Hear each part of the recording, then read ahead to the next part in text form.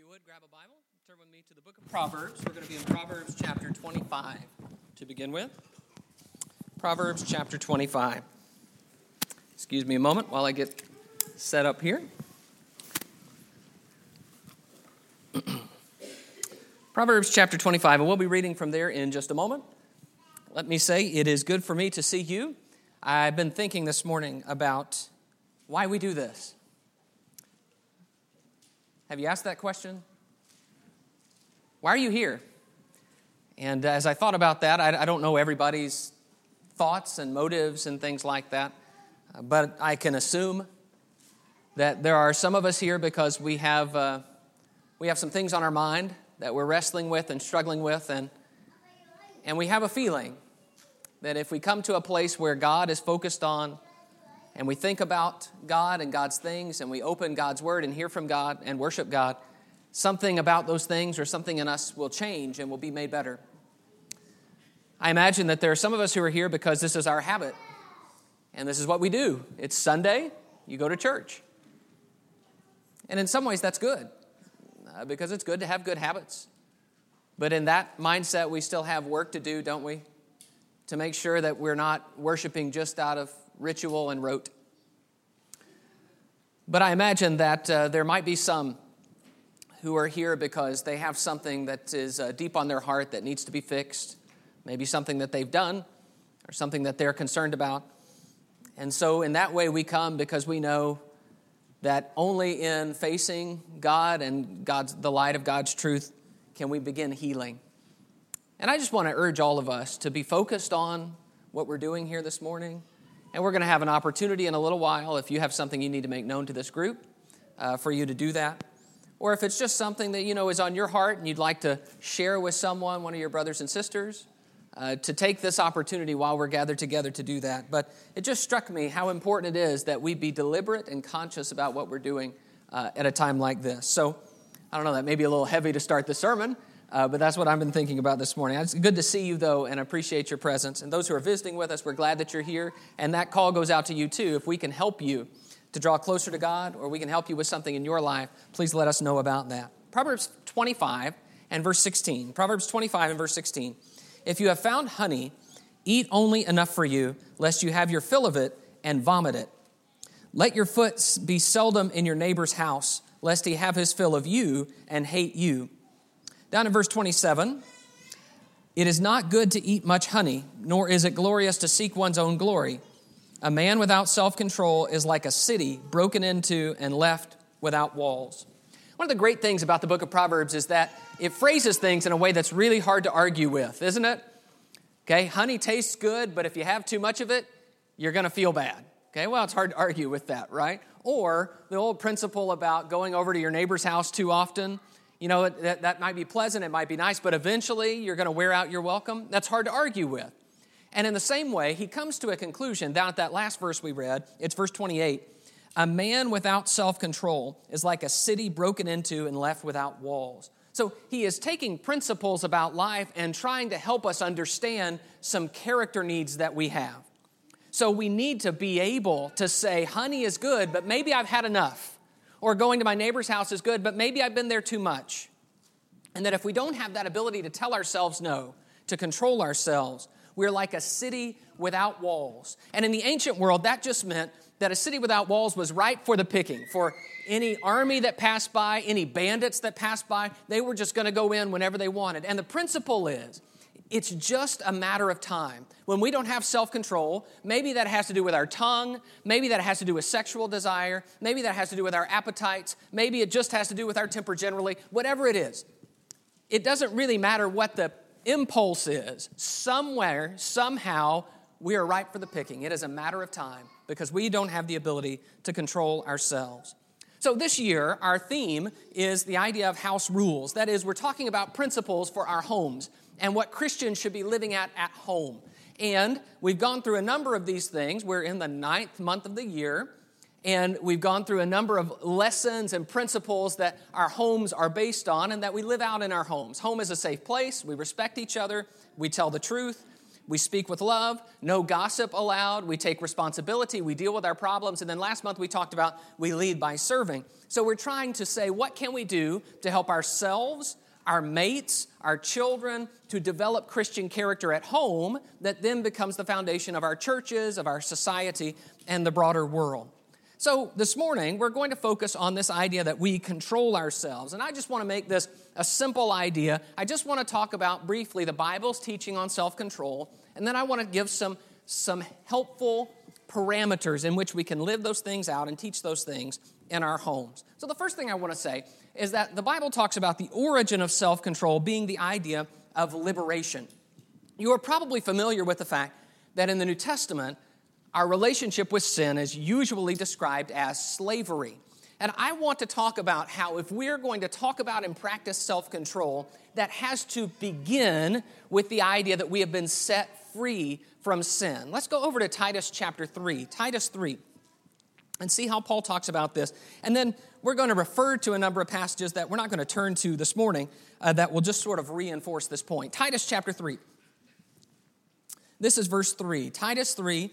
Verse 3, Paul writes, "For we ourselves were once foolish, disobedient, led astray, slaves to various passions and pleasures, passing our days in malice and envy, hated by others and hating one another. But when the goodness and loving kindness of God our Savior appeared, He saved us, not because of works done by us in righteousness, but according to His own mercy, by the washing of regeneration and renewal of the Holy Spirit." So Paul says there's a before and after picture. Before, we ourselves once were hateful, hating one another. And he says there in verse 3, slaves to various passions and pleasures. That's who we were. So the question is, what changed? How did we stop being slaves to our passions and pleasures? Is that something where we just decided, you know what, I've had enough, I'm just going to quit all this stuff. And so by some Herculean force of will, we made ourselves different. No, that's not the message of the gospel. In fact, Paul doesn't say that. He says in verse 4, but when God did something, when the loving kindness of God, our Savior, appeared, He saved us. He saved us from our slavery. He brought us out. He set us free. That's what changed. So let me just run that through the New Testament lens for you for a moment. In Romans 7, Paul talks about how he used to be a slave to sin. In fact, he says, I was sold under sin. And that's a very vivid description. He talks about, I wanted to do right, but I didn't have the ability to do it. So I had this desire, but then I found myself sinning again and again. And he said, I was a slave. I was sold under sin. Well, what changed with Paul? How did Paul get out of that situation? Was it just that he said, you know what, I'm going to do better. This time, it's going to stick. No, it was not about Paul doing anything different. Paul specifically says it's through Jesus who set him free to live in new life. In Romans 1, Paul talks about the descent of the Gentiles. It's a spiral. It's a downward spiral. It begins by them not being thankful, not giving glory to God. But it progresses, or you might say regresses, into worse and worse things. So that eventually they are in this state that Paul calls a debased mind, so far from God. What breaks the spiral? What gets them out of the downward spiral? Well, it's not them. It's God. God sets them free from that so that once they acknowledge their sin, Jesus can liberate them from their sin and they can become different people. In 1 Corinthians 6, Paul says that some of the Corinthians used to be all these lists of awful things, thieves and covetous and adulterers and homosexuals. And he says, such were some of you. But what changed, Paul? He says, but you were washed, but you were sanctified, but you were justified. God did something for you you couldn't do for yourselves. Paul writes in Ephesians 2, we were once dead in our trespasses and sins. Well, what changed? How did we get out of being dead? He made us alive in Christ Jesus. So over and over again, the pattern of the New Testament is that we are set free from sin. That is not something that we do for ourselves. It is something that God does for us. Now, what I want you to get, and the reason I say that so many different times in different ways, is I want you to know that self-control is not natural.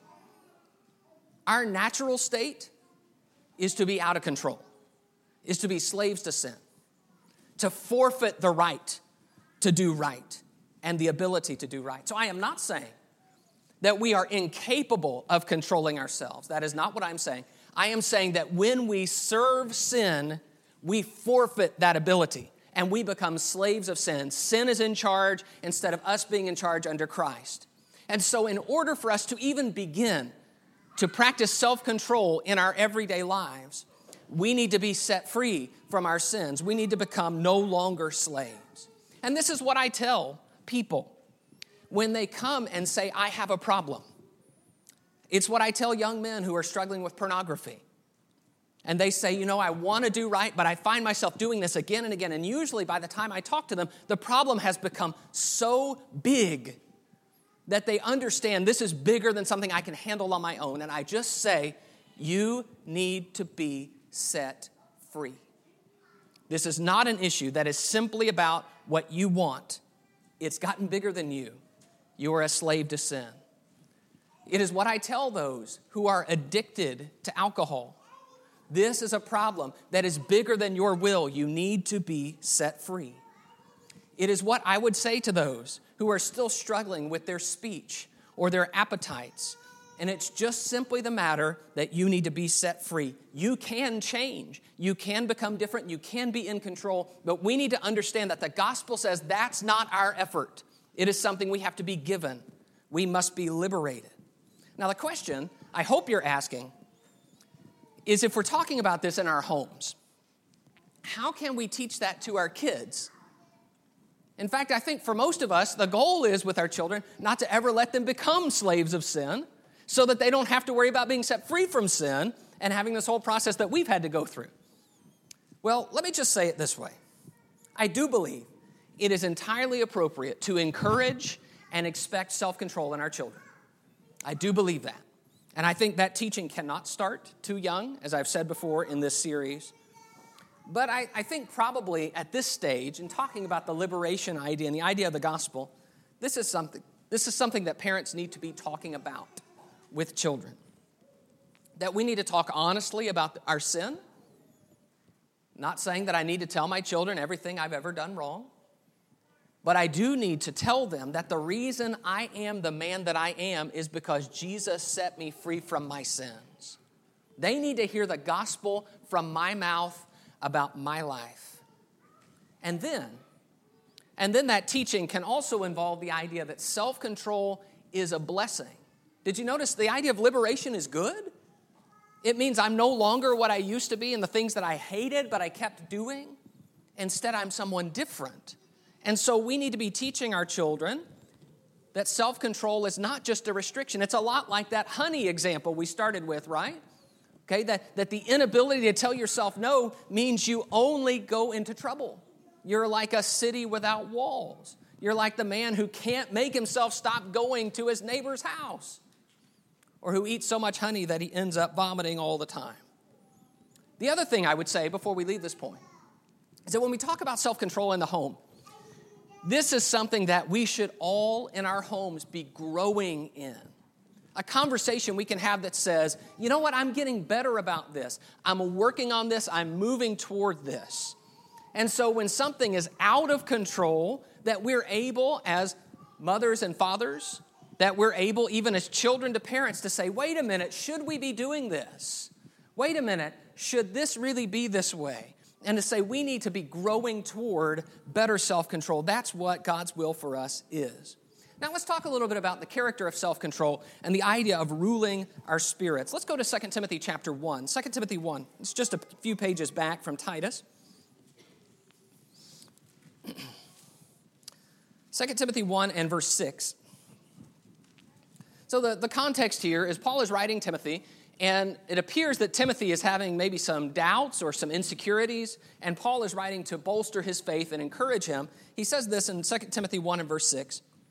For this reason, I remind you to fan into flame the gift of God, which is in you through the laying on of my hands. For God gave us a spirit not of fear, but of power and love and self-control. So instead of being weak and tentative, he says, Timothy, God didn't give you a spirit of fear, but of power and love and self-control. Yours might have something like a sound mind. And the word here is the word that's the basis of our word for self-control. This is interesting to me because it reverses the thinking that typically goes on in our world. And it says instead of self-control being about what you don't do, this is about self-control being a function of power. that I am in control, and so I am strong. And that God didn't want us to be weak and fearful, but instead to be powerful over our own habits, desires, spirits. Self-control, please hear me, is about becoming more powerful. Under the rule of Christ, I am in control of me. It's a very easy thing to learn. In fact, children learn this at a very young age, although I think even as adults we struggle to remember it. And that is, you cannot control other people. You cannot control your circumstances and environment. The only thing you can control in your life is you. But how helpless a feeling if you can't even control yourself.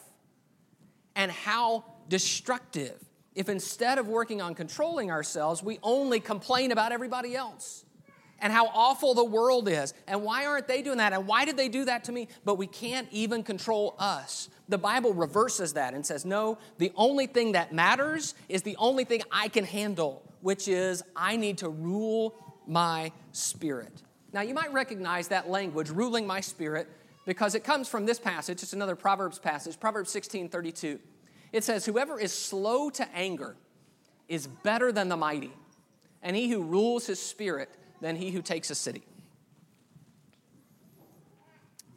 I would encourage you to take a minute just chewing on that verse. I'll help you, give you some things to chew on with it.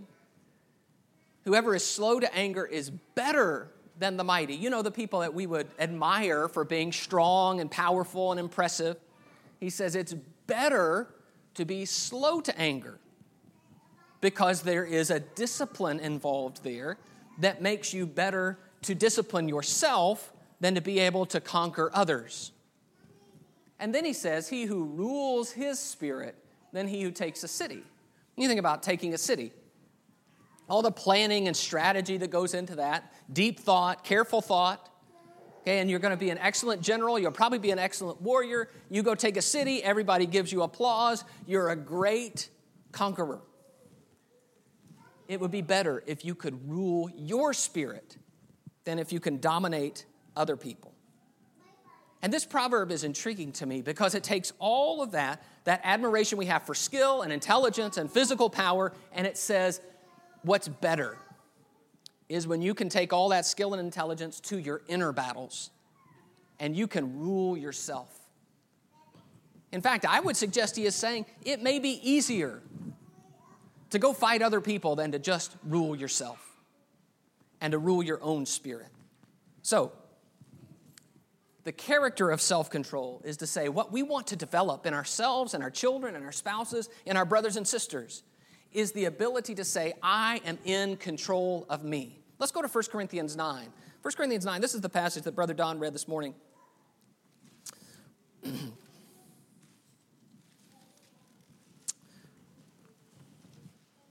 Now, this is in a context in 1 Corinthians 9 where Paul is talking about how he is willing to forfeit some of the things that matter most to him, his rights, so that he can bless and benefit others, and so that he can preach the gospel to others.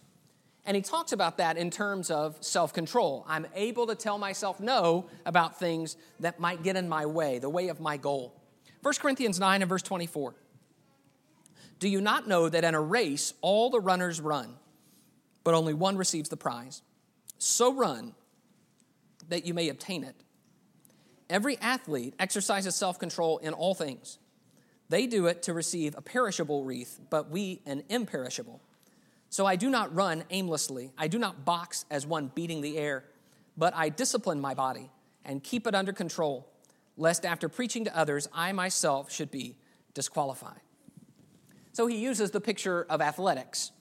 And he says, this is a very simple principle every athlete knows. He says in verse 25, every athlete exercises self-control in all things. They know that if they want to achieve what they are going to seek to achieve in athletics, there's some things that they can't do.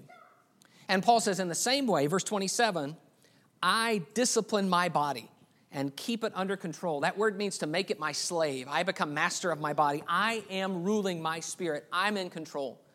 My body is not in control of me. I am in control. My circumstances are not in control. I am in control. Other people are not in control.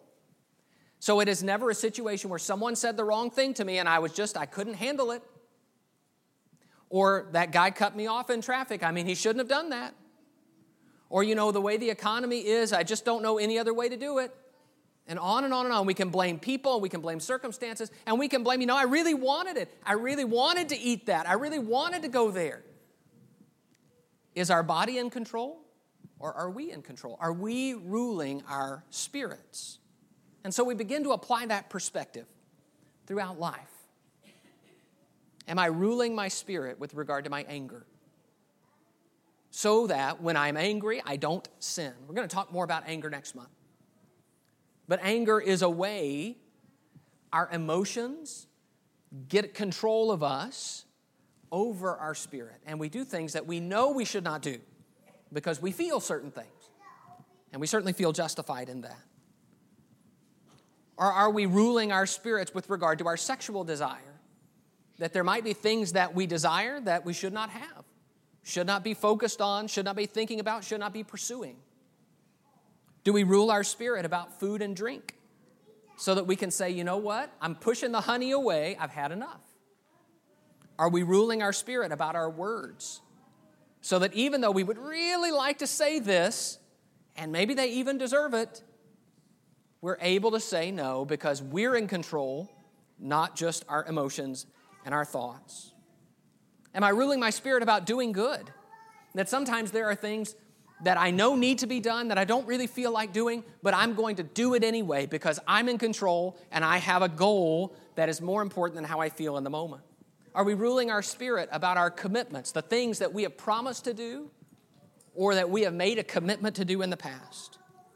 I want you to see the irony here. Our world tells us that self-control, what I just described, they would say that's slavery. You can't do all the fun things you want to do. Well, in a sense, that's right. But the Bible says self-control is true freedom. The world says you can't do what you want to do. And the Bible says, when you do what you want to do, you are primed for a fall. And we've all experienced that. The world says, you have to say no to yourself. You always have to tell yourself no. And the Bible says, no, now you can say no, where before you couldn't. And I want to think a little bit about that idea of true freedom. Is self-control slavery or is it freedom? Look again at verse 25. Every athlete exercises self-control in all things. They do it to receive a perishable wreath, but we an imperishable. Athletes know that you must limit. Hang on. Don't lose the thought. Athletes know that you must limit yourself if you want to achieve a goal. Do you know you won't find professional athletes who smoke cigarettes? Because if they smoke cigarettes, they won't be professional athletes that long. Because you can't do both. You can't be in the best physical shape and do things that you might even want to do. I'm sure there are tons of athletes who would like to smoke, but they don't do it because they know that won't work for my goal. And so they limit themselves and they say, no, I can't go here, do this, eat that, be there, because they want something. Now, ask the question, are athletes slaves? Well, in a way they are. They're slaves to that goal. They want that goal, so they're going to do whatever it takes to get that goal. And yet, in another way, they are free to achieve something that people who cannot tell themselves no could never achieve. So self-control becomes a key to them. Am I ruling my spirit? This is the question that should permeate our homes. Is everyone in control of themselves? So I want to give some advice about how I think this might play out in a home. And I get nervous at this stage in the lesson because what I'm about to say is going to make it sound like in the Hudgens home we got this all figured out. And we're all in control of ourselves all the time, all 5 of us, and maybe even the pets. And that we never have any difficulties or issues with this. And since I've got it figured out, I'm up here pontificating about that. Please, I don't mean to say that at all. These are our goals in our home. We don't always live up to them, and I certainly don't. To pursue self-control. In our home, we practice limits. Things have limits. There are limits to how long we're going to play. There are limits to how long we're going to be awake. There are limits to things because we want the ability to say, that's enough. Not just because the parents say that's enough, but we want our children to learn to say to themselves, that's enough. I've done this long enough, and there's a time, even if I would still like to keep going, I'm going to stop. We practice in our home rhythms. There is a rhythm that God has put into life that is, for example, you work before you play. And that is a rhythm that is important for children. I want my children to learn that we work and finish our responsibilities before we play. But it's also an important rhythm for me. If I play before I work, I might never work. I enjoy play more than I enjoy work. But it's a rhythm to life. I want my children to develop that rhythm. I need that rhythm. And so we practice that rhythm. We practice the rhythm of we pray before we eat. We practice the rhythm of this is what we do before we do the enjoyable fun thing. In our home, we practice boundaries. That is, there are boundaries about things that belong to other people. If it is theirs, it is not yours. If it is their space, it is not your space. You cannot be in their space unless they are okay with you being in their space. There are little things that are perfect occasions for developing self-control and ruling our spirit. In fact, I think it may be that the little things are the more important ground in which self-control is developed and learned. Little things, like the ability to do what you say and be where you say you're going to be. That even when that might be uncomfortable or awkward, or we get excited and we're doing something else, we forget the commitment we've made, self-control to say, wait, I gave my word, I'm going to go do it, even though I don't want to. The really difficult part of developing self-control in the home is that I can undermine it all as the father by not doing it myself. And I have little voices that remind me when I don't. If parents don't practice self-control, then their teaching about self-control has very little impact. So I would encourage us to think about what are we teaching and how are we developing this in our children. And then maybe there are some who don't have children. Maybe you're married, you don't have children, or the children are out of the house. There are still these issues of self-control that impact in a marriage and that we can help one another with. To be able to say, I'm going to help you live up to the goals you've set for yourself. I'm going to encourage you. I'm going to hold you accountable. We're going to work on these things together because as we get sharper and better toward our goals, we draw closer to God's will of self-control in our lives. The third thing is the goal of self-control, which is the idea of eternal life.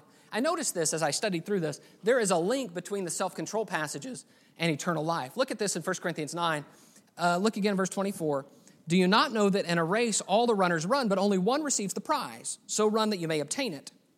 Every athlete exercises self-control in all things. They do it to receive a perishable wreath, but we an imperishable. So I do not run aimlessly. I do not box as one beating the air, but I discipline my body and keep it under control, lest after preaching to others, I myself should be disqualified. Do you hear Paul's thought about the future?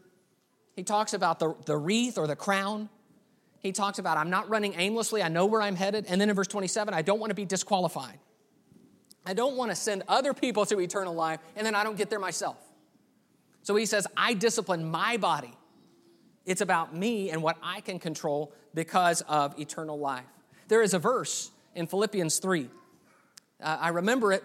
I can almost always quote it because my mom put it on our mirror when I was a teenager, where Paul says in Philippians 3, I press toward the mark for the prize of the upward call of God in Christ Jesus. And of course, Paul is using the athletic words again. To press is to run fast. I'm going for the tape because I want the prize of the upward call of God in Christ Jesus. The goal We control ourselves now. We push hard now because we want the prize. So what we are saying is, if we want eternal life bad enough, we work now to control ourselves. Someone, when they hear that, someone is thinking, oh, are we talking about, salvation by works? You just work hard enough, you can go to heaven. That is not what I mean. And I don't believe that's what these passages that connect eternal life or the prize and self-control are trying to say. I believe the idea is you don't want to get sucked back into sin. We've been there before, and we don't want to go back. Turn with me over to 2 Peter chapter 2. 2 Peter 2.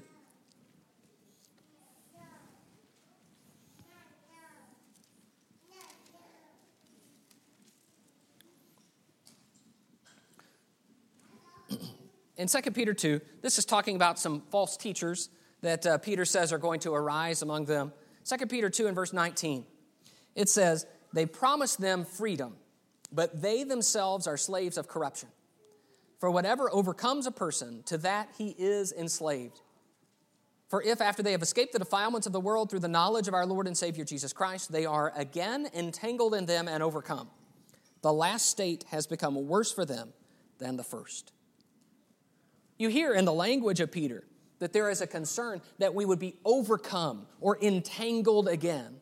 So this is not the idea that as a Christian, we might slip up and make a mistake and then repent of it. This is the idea that we go back into being consumed with sin again. We become slaves again. And he says that's the concern.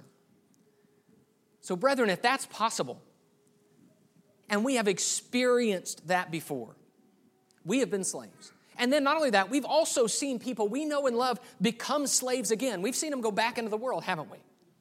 So if we've seen that, and we know it personally, and we've seen it in those we love, how can we not be motivated to say, I don't want to go back there again. I will not toy with this. I won't go back to sin, and I can't. Not that it's not possible. I know me, and I know I can't do it. Turn back a page to 2 Peter 1. In 2 Peter 1, beginning in verse 5, Peter writes, for this very reason, make every effort to supplement your faith with virtue, and virtue with knowledge, and knowledge with self-control, and self-control with steadfastness, and steadfastness with godliness, and godliness with brotherly affection, and brotherly affection with love. For if these qualities are yours and are increasing, they keep you from being ineffective or unfruitful in the knowledge of our Lord Jesus Christ. For whoever lacks these qualities is so nearsighted that he is blind, having forgotten that he was cleansed from his former sins. Therefore, brothers, be all the more diligent to confirm your calling and election, for if you practice these qualities, you will never fall. For in this way, there will be richly provided for you an entrance into the eternal kingdom of our Lord and Savior, Jesus Christ. So Peter gives a list of things to add to your faith. One of those, of course, is self-control. This is a part of who we are becoming as disciples of Jesus. More and more discipline, more and more ruling our spirits. But did you notice in verse 9 that when we lack these things, we have forgotten that we were cleansed from our former sins? So this whole part of our lesson where we talked about liberation, we talked about being slaves, that's just, we just lose it. We forget it. And we think maybe, I'm strong enough, I'm good enough, I've been a Christian long enough, I can handle it. And then we go right back into sin. And we are overtaken again, and we've forgotten. But if we do practice these things, verse 10 and 11 says, we will never fall, and there will be an entrance into the eternal kingdom, richly, abundantly provided for us. So you might ask, well, what is going on with this point about eternal life? I want to be very clear as to what I'm saying and what I believe the Bible is teaching us that's important for you and me. And that is that this describes a perspective shift that is at the heart of all self-control. All self-control has the question, am I going to live on impulse right now, or am I going to wait for the future? Am I going to have short-term goals or long-term goals? All self-control issues say, am I going to do what feels good, what I'd really like to do for this moment, or will I surrender the moment to the future? That is the Christian struggle in a nutshell, isn't it? We're waiting on something that's in the future. It hasn't happened yet. And so we have millions of decisions that involve that short-term can I have this pleasure or this momentary relief, or am I going to be a person, a man or woman of character and look forward? And can I suggest that there are a lot of ways we can practice that shift of perspective at home? It's the shift in perspective that asks the question, are we going to spend this money or save this money?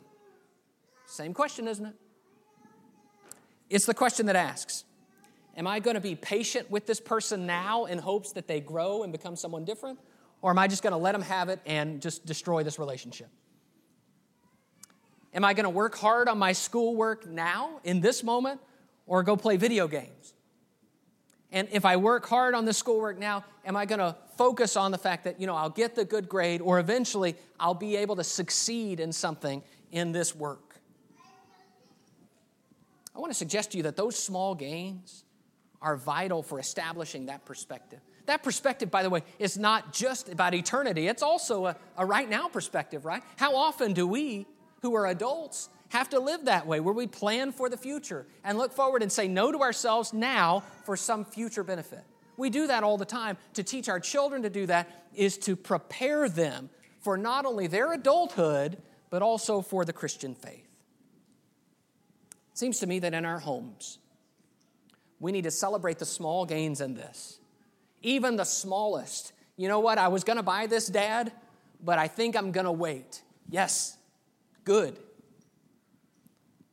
That we don't have to spend what we have just because we have it.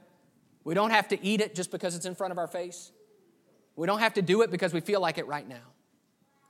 And to say we can learn to rule our spirit in pursuit of something better. And that we can celebrate character. That, when we do that, we become a patient person. And when we do that and we have that patience with people or with the situation, we become harder workers. And we say, you know what? To our children, you're doing a good job of working for the future. And that's awesome. In our homes, we can encourage the goal of self-control and focus attention on the goal instead of focusing on what we're giving up in the moment. Keeping our eyes forward, we can make self-control not a chore, but a blessing. So I have just a few questions and suggestions in closing. May I ask you, what are your self-control struggles? And are you working on them? How are you doing? May I remind you, acknowledging a problem is not the same as fighting it. And there might be more that needs to be done than just saying, this is my issue. May I encourage you? Jesus died to set you free from sin so that you don't have to live in it anymore. And you can move forward. You can be set free. And may I tell you that we are always here, ready to help anyone who is seeking to live a life in line with Jesus' teachings, because we're seeking eternal life too. And we want to take as many people as we can along with us. So we're going to sing a song. And it is what we dub the invitation song, because it is an invitation to you. If you are ready to walk with Jesus and to be set free from your sins by his blood and his sacrifice, you can begin that walk this morning by putting your faith in him, turning away from your sins, and being buried with him in baptism. Or if there's some need that you have, something that you need to let us know about, we can pray with you and for you. If there is a way we can help you, please come to the front right now as we stand and sing to encourage you.